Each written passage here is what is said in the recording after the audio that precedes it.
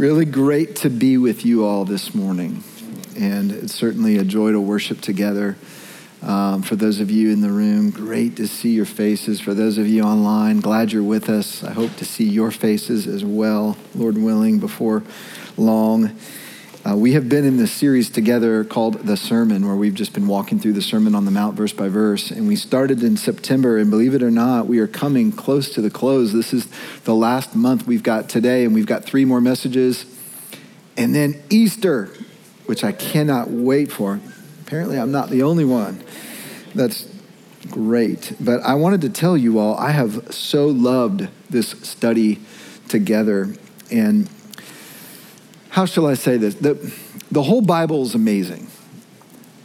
And there has been something special to be in the very words of Jesus together in these months. His words have made me love him more. I hope that's been true of many of you as well. In last week's message, and if you missed it, you can always watch these online, by the way.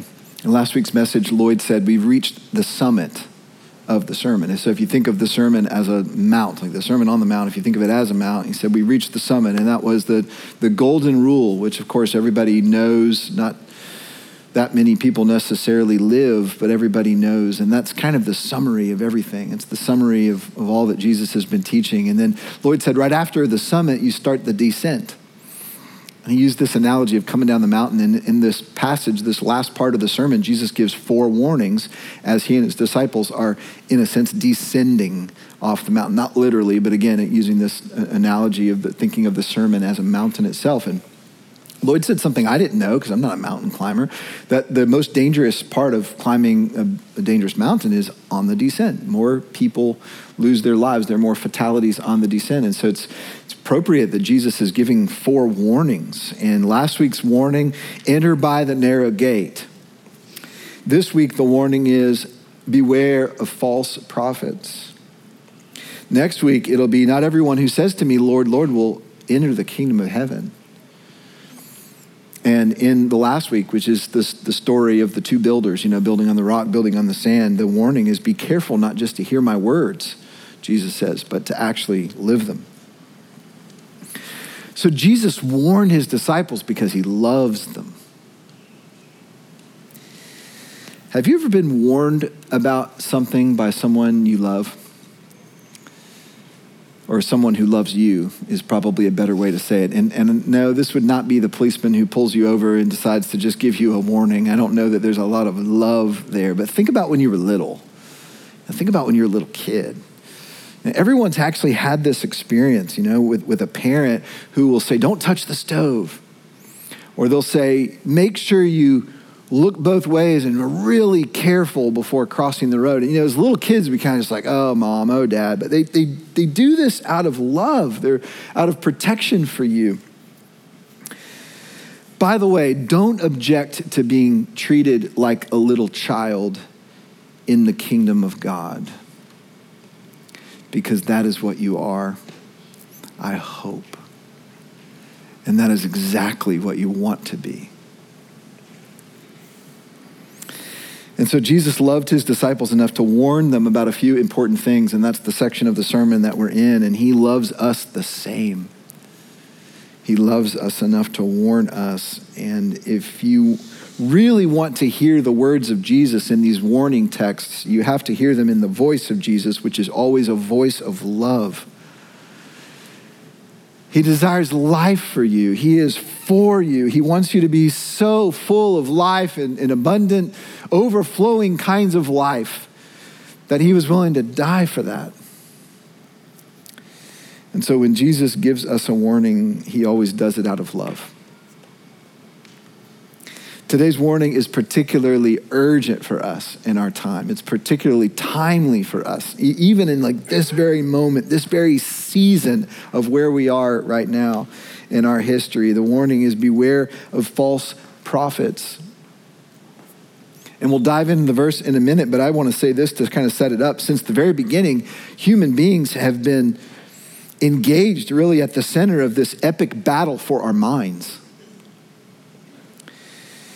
The evil one's first strategy against the people of God was to deceive. It's actually his only strategy ever since. The Bible describes him as the father of lies. He is the deceiver.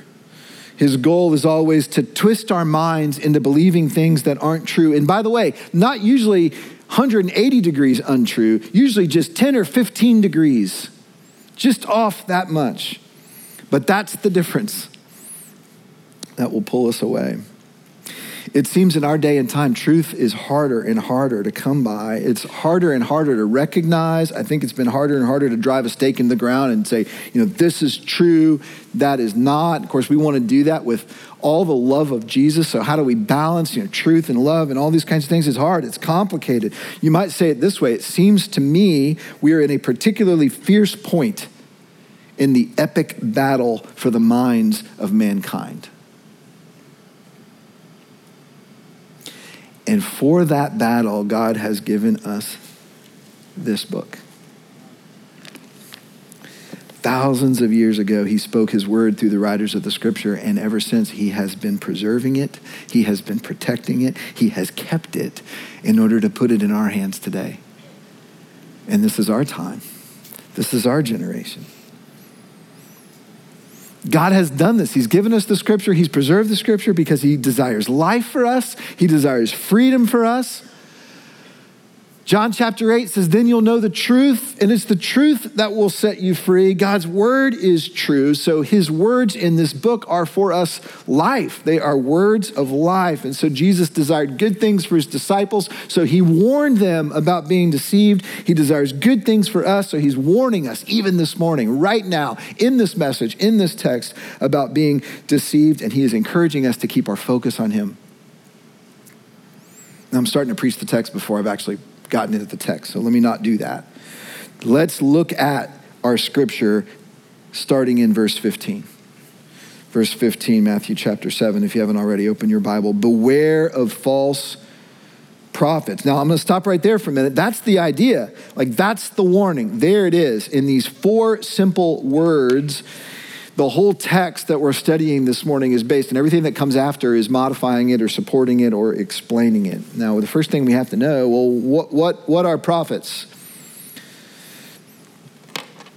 Biblically, particularly in the Old Testament, prophets were specific people. They were men and women who spoke for God. They kind of were the mouthpiece of God, if you think about it that way. And they would speak words, and then, thus saith the Lord. These are the words of God. Many of their messages, by the way, are what make up our Old Testament scriptures. Now, the context of Jesus' words in the Sermon on the Mount, when he talks about beware of false prophets, I don't know that he was exactly specifically thinking of that specificity of men and women who spoke to the people on God's behalf. I think he's referring to anyone who claims to speak truth, anyone who says, this is the way, this is the will of God, this is the design that God made you for, this is the way. Now, I hope you can start contextualizing that into our culture. There's a lot of people who say, this is the way, this is what you need in life, this is what you're designed for, this is what you're thirsty for, this is the answer to the problem, etc.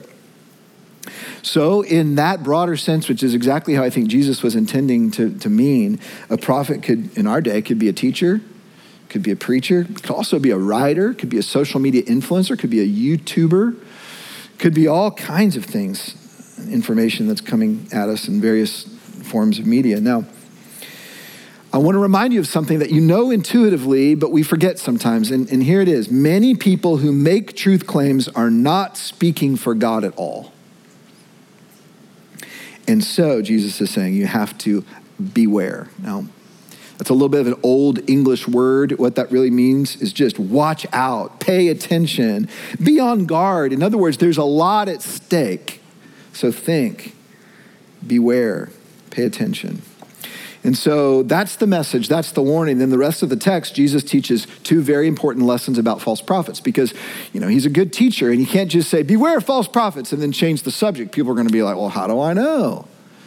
Jesus is going to teach, he's going to explain, he's going to give 2 lessons about false prophets. Lesson number 1 is right here in the rest of verse 15. They come to you in sheep's clothing, but inwardly they are ravenous wolves. All right, lesson number 1 about false prophets. False prophets don't look like false prophets. That's important. They can look great. They can sound great.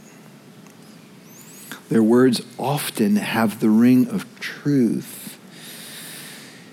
This is what makes them so dangerous. This is precisely what Jesus is saying. Now, think about it this way. If you're browsing through blogs or skimming YouTube videos, as we all tend to do, and all these kinds of things we have access to, and you come across an author or a speaker, you come across someone, and he's just out there saying, God's a joke, all Christians are idiots, immediately your guard will come up. Most of us, immediately our guard will come up and be like, okay, I might listen to what the guy has to say, but I'm immediately going to approach this with a little bit of suspicion. Jesus is actually saying those are not the ones you need to be most wary of.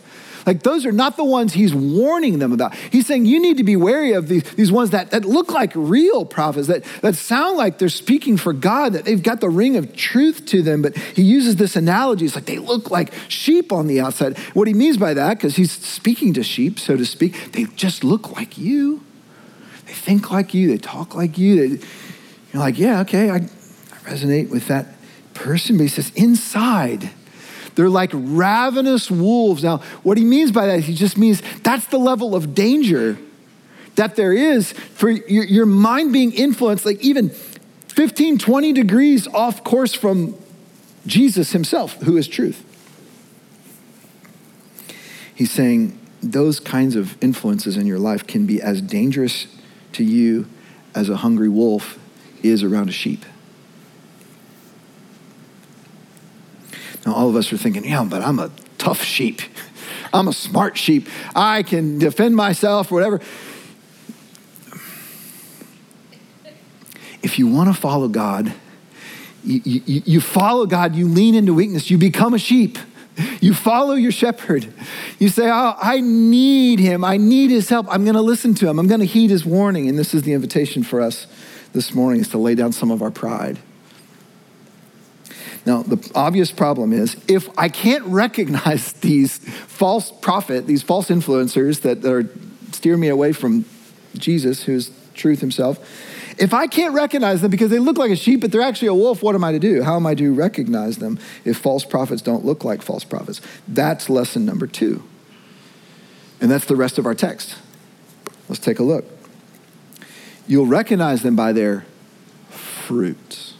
That's the lesson right there. You recognize them by their fruits. He's going to go on to describe it. Are grapes gathered from thorn bushes or figs from thistles? So every healthy tree bears good fruit, but the diseased tree bears bad fruit. Then he's going to say the same thing again, but even more emphatically. A healthy tree cannot bear bad fruit, nor a diseased tree can bear good fruit. And then he's going to talk about the consequence for the tree that's bearing the bad fruit. And guys, this is serious business. Every tree that does not bear good fruit is cut down and thrown into the fire. In other words, if it's worthless for fruit, you're going to use it for whatever value it can bring, which is just firewood. It's just kindling. Thus, you will recognize them by their fruits. He restates this lesson. You will recognize them by their fruit. So here's the idea. You're not going to recognize them by how they look or how they sound or all that external stuff, because they're a wolf in sheep's clothing. Here's how you're going to recognize them. You're going to recognize them by their fruit. He's shifted the metaphor from shepherding, sheep and wolves, to gardening, these different kinds of trees and fruit. He's saying teachers and leaders are like trees, in the sense that they will always produce something. There will always be fruit that will come from their influence. It will either be good fruit or it will be bad fruit. And notice that Jesus gives only 2 categories. By the way, that's the theme in this whole section. There's 2, in each warning, there's 2. So last week, there were 2 ways. There's not a middle way. There's a narrow way and a broad way. Jesus says, choose the narrow way. This week, 2 fruits. There's not like, oh, that's like mostly kind of good, but sort of rotten. It's good or it's rotten. It's healthy or it's diseased. Jesus is saying there's a law of nature at work. When you have a healthy tree, It produces healthy fruit. When you have a diseased tree, it produces diseased fruit. And so the way you're going to know what's inside a person who may look like a sheep, but is actually a wolf, he's saying the way you're going to know is you look for the fruit. And by the way, that takes time. Like you have to look over time, but over time there will be fruit that will be produced. What kind of fruit is Jesus referring to? This is really important if we're going to recognize false teachers or false influencers by their fruit. Here's where I want to start in answer to this question. What kind of fruit is Jesus talking about? In the context of the whole sermon, surely one thing we've learned is righteousness is not just what you can see on the outside. Righteousness is not external only, right? So we've been using the image of the iceberg all throughout. I thought I'd bring it back one more time for us in this series. What's above the water is what people can see. And from a righteousness standpoint, that's your external acts, or that's someone else. They look really good. They go to church. I see them pray. They do other things. They maybe give money, etc. But what's underneath is 90% of the iceberg. What's underneath is your motivation. What's underneath is your heart. What's underneath are all those really hard things to be transformed.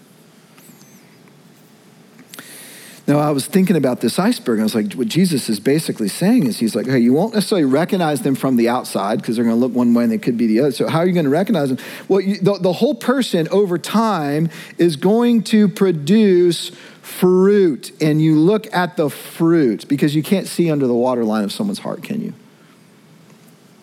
Let me give you another image that I think may be even closer to Jesus' specific context in our text this morning. Now, in real life, you can't see what's below the ground, just like in real life, you can't see what's below the water of an iceberg. You cannot necessarily tell if the tree is diseased or not just from looking at what's above the surface of the ground. It might have root rot that just has not yet had time to manifest itself in the trunk and the leaves and the fruit of the particular tree. But Jesus is saying, so one way to measure the health of the tree is by the fruit it produces. He's saying if the tree is rotting, if it's dying, if it's on its way out, it's not going to keep producing healthy fruit. It can't. So just as a tree's fruit is the ultimate measure of a tree, so a person's fruit is the ultimate measure of a person. He says you'll recognize them by their fruits. So we're going to talk more about a person's fruit. But let me say this first. I believe Jesus is talking about not just the fruit that's on the tree, but the fruit that's multiplied by the tree. Here's what I mean by that. When you influence others as a teacher or a leader of some kind, their lives begin to bear fruit from your influence. When we are influenced by others, our lives begin to bear fruit from their influence. That's just how life works. Think about parenting. Think about the companies, organizations you might work for. Or maybe you're a leader in that organization. This is just sort of a law of leadership. Over time, followers begin to act like their leaders. Over time, students begin to think like their teachers. So it's not just the fruit on the tree itself, it's the fruit that's produced around the tree, by the tree, as the tree multiplies itself. And again, this will either be good fruit or it will be bad fruit. Jesus is saying, pay attention to the fruit. Even more than looking at the tree, look at the fruit. And some of the fruit's on the tree, but some of the fruit's on you if you're in their sphere of influence. It's growing in you as well. Okay, so here's where we've been so far. And we go ahead and remove that image. Thank you. We have a warning. Watch out for false prophets. And then we've gotten 2 lessons about false prophets. Number 1, false prophets don't look like false prophets. Number 2, but you can recognize them by the fruit they produce. That's how you'll know. Now let's talk about how to examine the fruit. Because surely that's got to be the application, right? Surely the disciples, as they're, walking down that mountain after Jesus was done teaching, they're thinking, okay, all right, I need to start learning how to examine fruit. I need to become a better fruit examiner. I did not know how to finish that sentence. I thought it'd be fun to start with literal fruit. So I brought some fruit with the help of Joe Blair.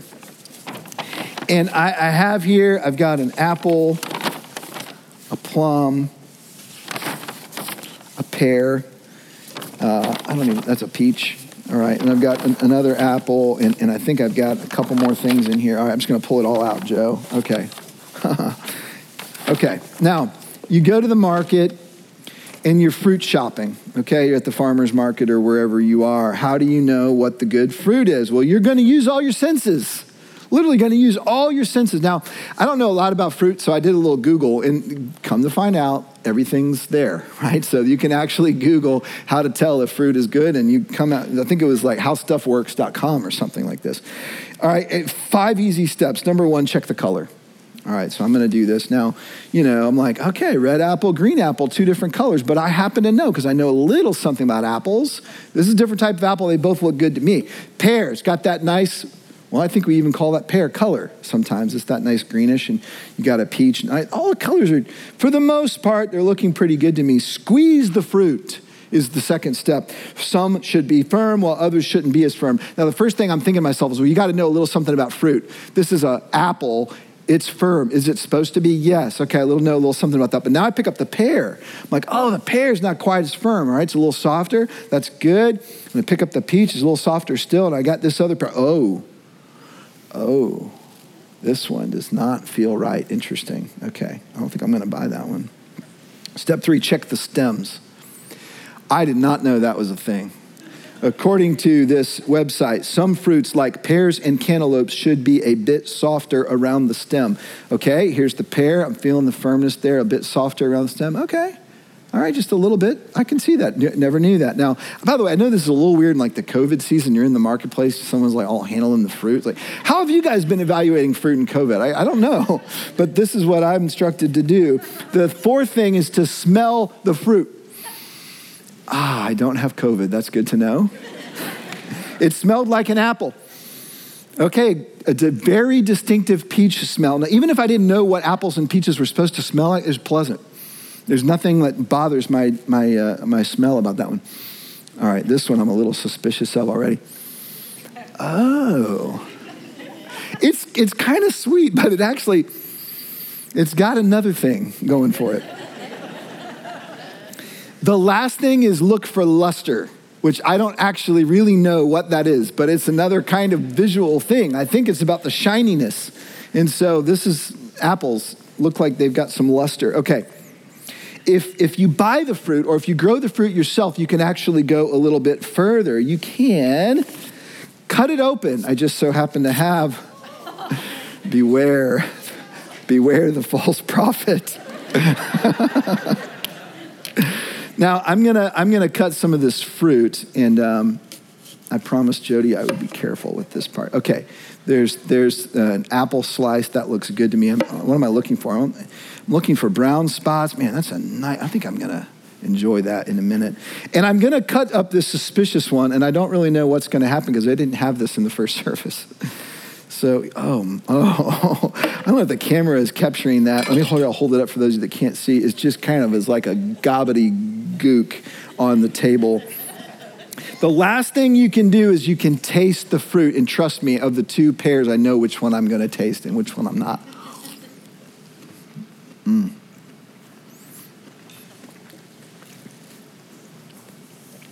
Good produce is one of God's gifts to us. I mean that seriously. Now, what's the point of all this?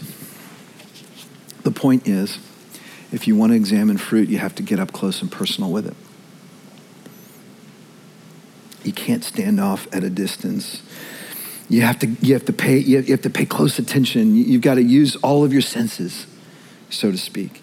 You have to know what to look for. You have to examine it closely. A casual glance will not do.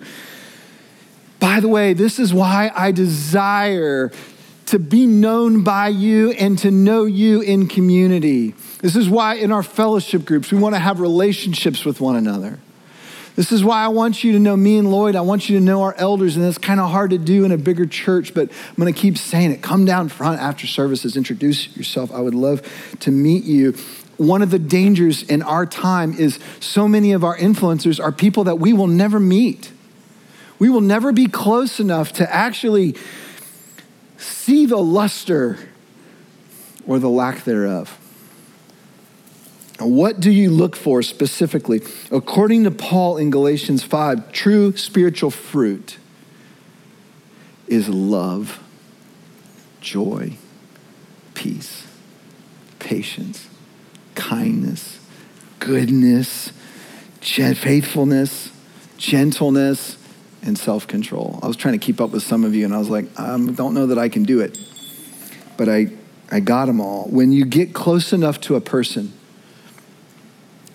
to see beyond their teaching, to see beyond their leadership, and you find these things, these fruits, you know the Spirit of God is there because these are spiritual fruits. These are, in other words, they're the produce, the product of the Spirit. Where the Spirit is, spiritual fruit is. That is not to say we should expect perfection. In fact, even when I come over here to this good pear, there's a little brown spot here. It's not a perfect pear. But here's what it is to say. It is to say that the measure of a spiritual teacher or a leader or an influencer is not charisma, and it is not gifting or knowledge or intelligence or oratory skill. It is the spiritual fruit that comes from a heart being transformed by Jesus. So in this sense, this is not just the fruit of the Spirit, this is the fruit of Jesus. I want you to think about this. Jesus embodied the fruit of the Spirit more than any other individual by far who ever lived. He completely and wholly embodied the fruit of the Spirit because he was completely and wholly united with the Spirit. He was yielded to the Spirit. He was completely dependent upon the Spirit every single breath that he took. Jesus stands alone in human history as having only good fruit. So look at Muhammad and look at the teachings of Buddha or Confucius or any other person who has started a movement or started something. Jesus stands alone in human history as having only good fruit. Not 1 ounce of unlove, not 1 ounce of ungrace ever came from him. All of that's been done in the name of Jesus, done by us, his followers. And by the way, there should be grief in us for how and when we do not look like and act like our master. Here's where I'm going with this. Ultimately, Jesus is the good tree who bears the good fruit. That's the standard, period. You read about the fruit of the Spirit in Galatians chapter 5. Well, what does that look like in a human being?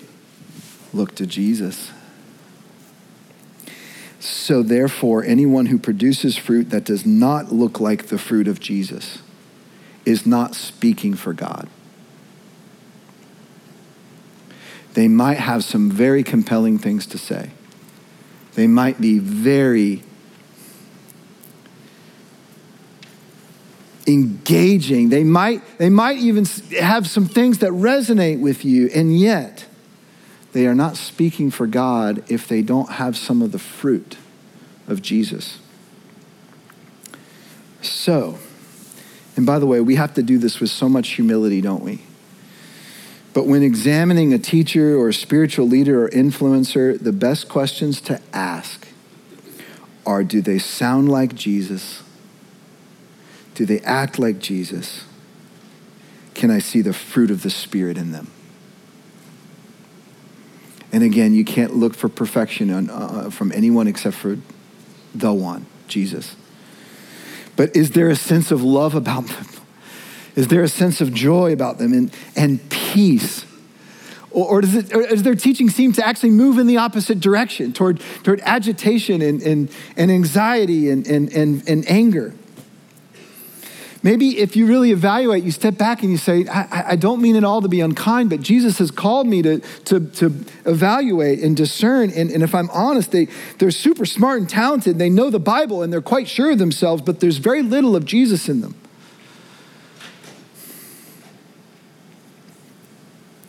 Now, in addition, and by the way, I know this is scary business in a way, right? Didn't Jesus just teach us, judge not lest you be judged? And then he goes on to say, and you need to be evaluating. This is this tension of the gospel, and Lloyd's talked about this as well, so keep following him in this. But in addition to examining the fruit in the lives of teachers and spiritual leaders, we should also examine the fruit produced in us by their influence. Right here is a huge application for us. So I don't know where you are mentally, if you've been drifting off or falling asleep, like this is the moment, because I think this is the application for us in our particular time. Here it is. We need to start paying attention to the fruit produced in us by the media we consume. We consume more information and opinions and messages per capita than any generation and any culture before us. Not even close. And by the way, our kids' generation will be even more than us. And our grandkids' generation will be even more than that. That's just how the exponential curve has been going. Here's something we don't like to admit, but it's true. The voices we pay attention to are shaping and molding us into their image. By the way, that's why I'm thrilled you're here. Not because of me, but because this is the voice. It comes through this book. And you got all these other voices and all these other influencers in your life, but at least for 1 hour, or hour and 15 or hour and 20, depending on who's preaching, at least for 1 hour, you're here and you're coming under the influence of the Holy Spirit speaking through the text. But it is true, the voices we pay attention to are shaping and molding us into their image. And let me say this, of course, many of the voices and truth claims out there that we're exposed to clearly do not represent God's perspective, nor claim to represent God's perspective. Those are not the ones Jesus is warning us about in this text.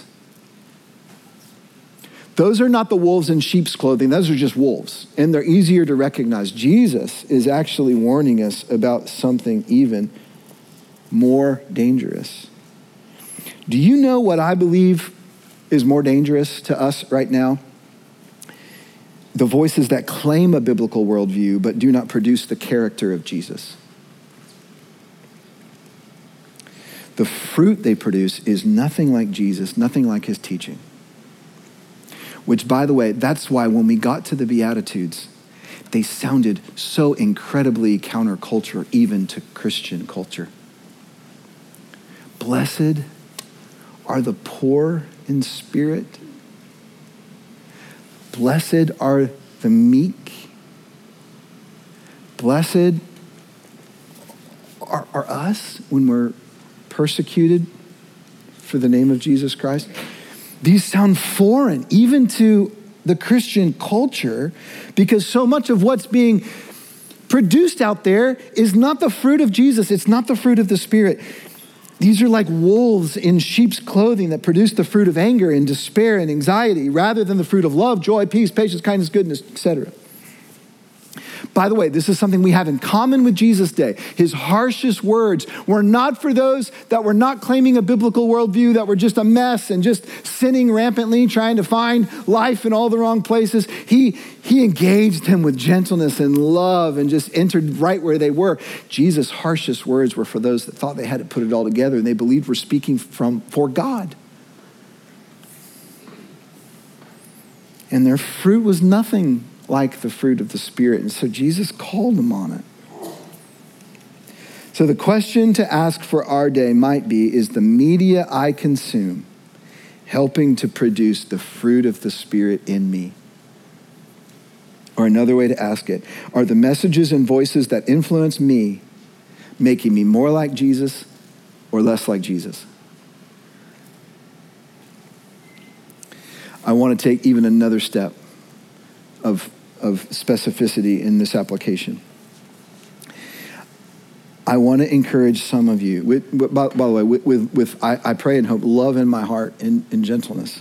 I want to encourage some of you to back off of certain websites, social media, TV programming, YouTube channels, podcasts, not because they represent the wrong side of the debate necessarily, but because they're producing in you the wrong kind of fruit. They may be producing in you anger instead of joy, arrogance instead of kindness, hard-heartedness instead of gentleness, fear instead of peace, suspicion of others instead of love for others. I'm not saying we should bury our heads in the sand and just be like, I'm just going to only think happy thoughts. I'm not going to engage the world. That's not how Jesus operated. But I am saying pay attention to the effect the media you consume has on you. For many of you, you may need to change the media diet for the sake of your soul.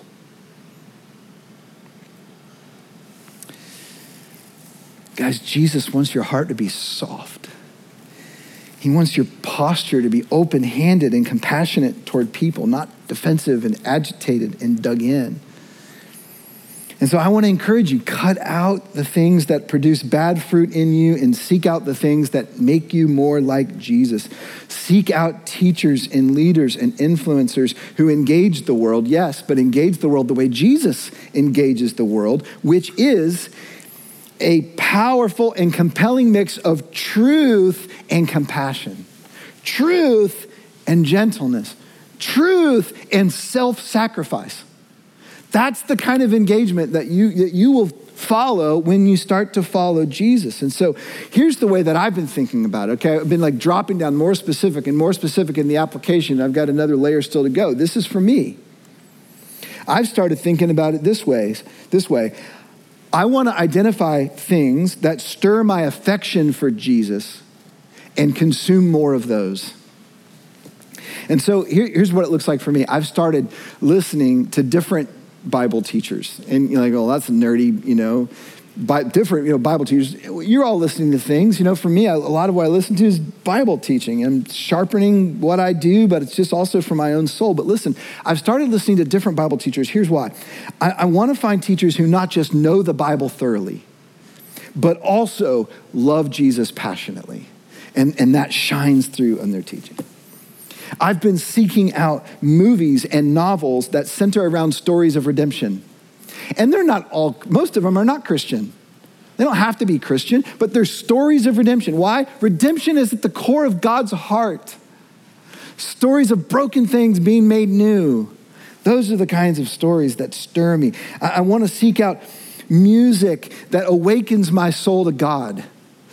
Not all music does that. Most music does not do that for me, but I found some that seems to just awaken my soul to God.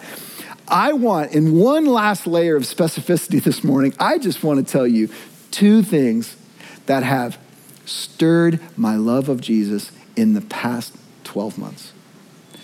And if you haven't consumed these things, I'm going to encourage you to. And the first is a book. It's called Gentle and Lowly by Dane Ortland. I read this book because of the byline, The Heart of Christ for Sinners and Sufferers. It's a short book. It's an easy read. It's a marvelous book. What Dane Ortland does in this book is he takes Matthew 11:29, which is Jesus, come to me all who are weary and heavy laden, and I will give you rest, for my heart is gentle and lowly. And he says it's the only place in the Bible where we get a description of Jesus' heart. And for like 18 chapters or so, he just comes at that verse from a different angle. And you can't read it without just your love and appreciation of Jesus Christ just being expanded. It's a marvelous book. I commend it to you. Secondly, I want to share with you a show. A TV show, although I don't know if it's TV because, you stream it and all this, but some of you know this. Many of you may know this, The Chosen. Do yourself a favor. If you've not watched this, go home, literally go home tonight and start watching it. And you're not going to find it on Netflix or whatever. You download the app on your phone and then it can somehow magically go from your phone to your TV. There's some way, some special technological magic that happens. I think it's also on YouTube.